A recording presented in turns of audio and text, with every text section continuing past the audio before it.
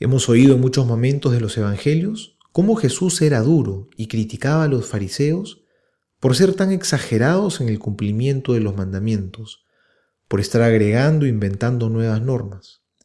Sin embargo, hoy oímos a Jesús que alaba el cumplimiento de la ley de Dios, se alegra por los mandamientos.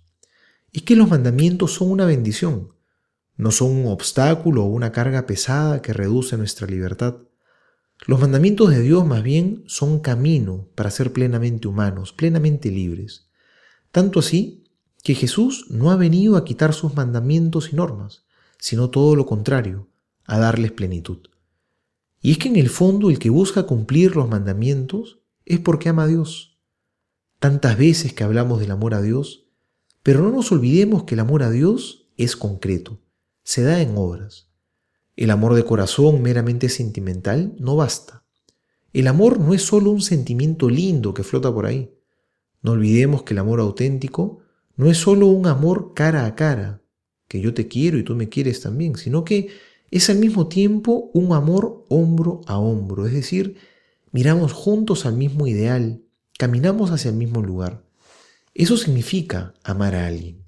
Lo que me une contigo no es solamente el cariño, sino también es la meta, la misma misión. Jesús, te amo no solo porque lo siento, sino porque estamos hombro a hombro contigo en la misma batalla, y quiero llegar a la misma meta que eres tú. Quiero ser como tú. Quiero seguir tus caminos, quiero cumplir tus mandamientos, porque son el camino auténtico para vivir el amor verdadero.